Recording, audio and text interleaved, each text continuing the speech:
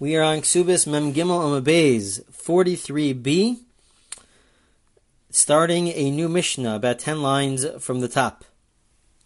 So we're starting a new Mishnah here, and the Mishnah says, Hama'aris is bito, v'girsha, irsa v'nis armala, ksubasa shalo.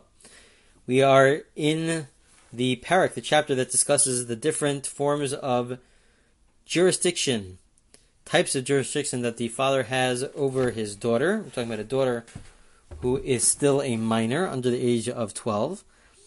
And so another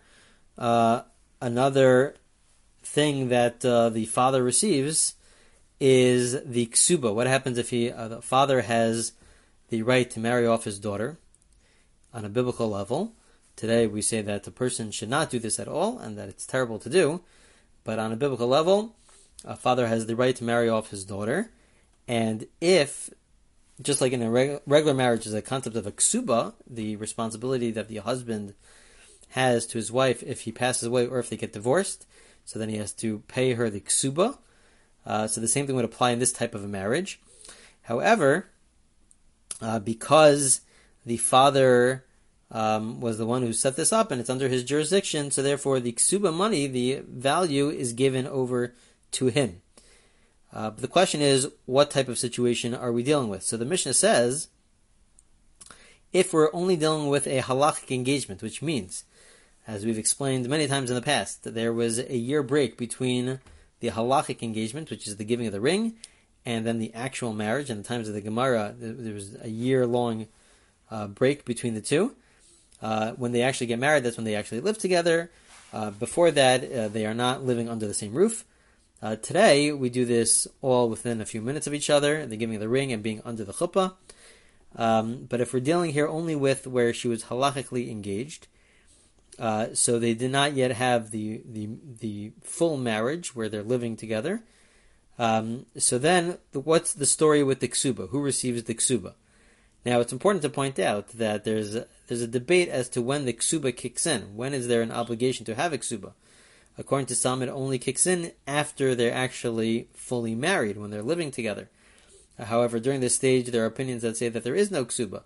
However, others disagree and say that no, there's even a ksuba during this time period, and so we are following that position. This Mishnah, Rashi explains, is following that position, that we're discussing a case here where it's following the position that the ksuba would already kick in during the times of that halachic engagement, after the giving of the ring.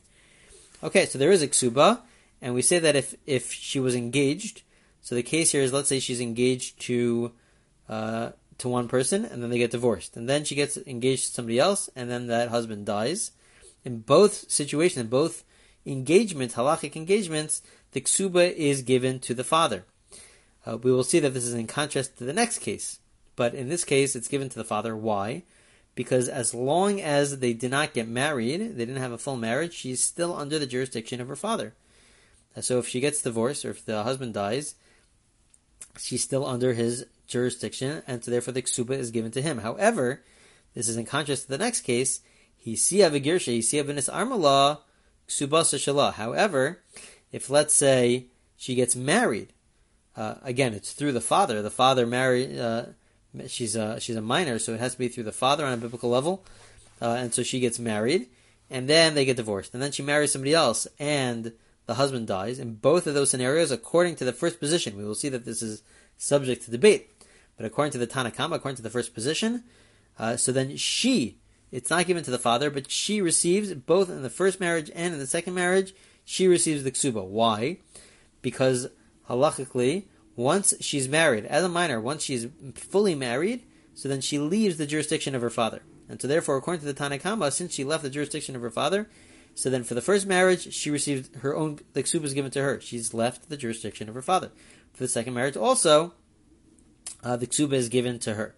Rabbi Yehuda Omer, however, Rabbi Yehuda argues, Harishona Shalav. Rabbi Yehuda says, no, there's a difference. Again, what's the case here? She's married to somebody, and they get divorced, and then she marries somebody else, and the husband dies. So Rabbi Yehuda says there's a difference between the first case and the second case. When she's first married, so then it's true she leaves the jurisdiction of her father, but as we will see, I don't know about today in this class, but probably in the next one,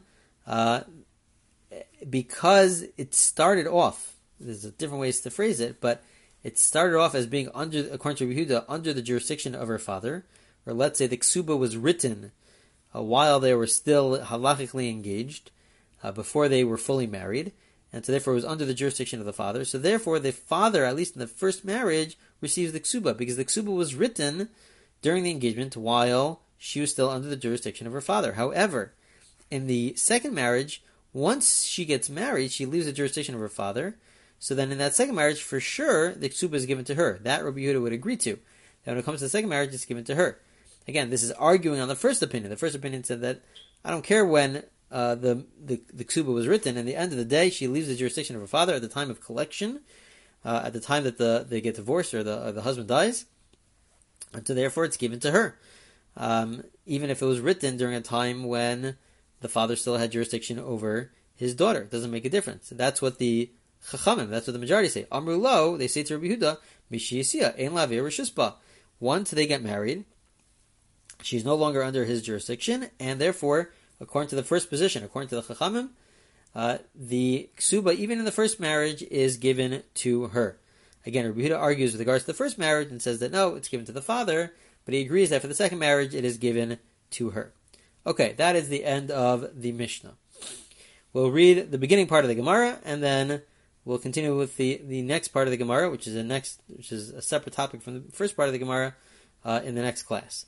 Says the Gemara, Taima de'esiya v'gir she'esiya v'nis armala. Av'nis armala tre'zimni su l'chazi l'nsuve. Basically, we had two different cases. In the case of marriage, we said that she gets married first to one person, and then they get divorced. And then she gets married to somebody else, and then the husband dies. It's a little strange. Why don't we give the same case? Or why are we even explaining how the marriage ended? As long as the marriage ends, so then that's the discussion. Who collects the ksuba? But why are we discussing how the marriage ended? That in the first case it was where they got divorced, in the second case where the husband died. And so it's there to tell you. It's specifically in a situation where, in a situation where she gets divorced and then the husband dies, so then she's allowed to marry somebody else. But let's say it's a situation where the husband died both times. Sulu chazilin suve. The Mishnah is adding a separate point, nothing to do with the ksuba issue, but the Mishnah is sort of b'derech ramiza, in a hinting type of a fashion, is explaining to us that if, let's say, she's married to two people and both of them die, so then this is following the position. This is not according to everybody, but it's following the position that she's not allowed to get married to somebody else a third time. Why? Because this is following the position of Rebbe. The agav orche kasasam lantane Rebbe. The amar betrays him. They have a chazaka. Rebbe is of the position that when something happens twice, that's called a chazaka. It establishes it as something which will happen again. And so therefore, if she got married to somebody and both times, twice, both times the husband dies, it means that we are concerned that something's happening here that's causing her husband to die. And therefore she's not allowed to marry somebody else because we're concerned that third husband will now die. It creates a chazaka. Now, having it done twice is really not so simple. Rabbi Shimon ben Gamliel argues and says that in order to have a chazaka, it has to happen 3 times. And we follow that for many situations and many instances, we follow that position of Rabbi Shimon ben Gamliel to say that something has to happen 3 times to establish it as a chazaka, that this is something that could continue happening and it creates a certain status quo. But with regards to this halacha, this law, we follow the position of Rebbe to say that when something happens twice, so then we already have to be concerned. And the reason for this is because of Chamira Sakanta Meisura, that we are more careful about danger, about life, than about Isser. Obviously, we're very careful about doing the right thing, about Isser, about doing the right thing and not doing something which is wrong. However, we have a higher concern to make sure that people are not putting their lives in danger. And so therefore, even though in general, let's say, we believe that chazaka has to happen 3 times, in this case, if it just happens twice, so then we are concerned.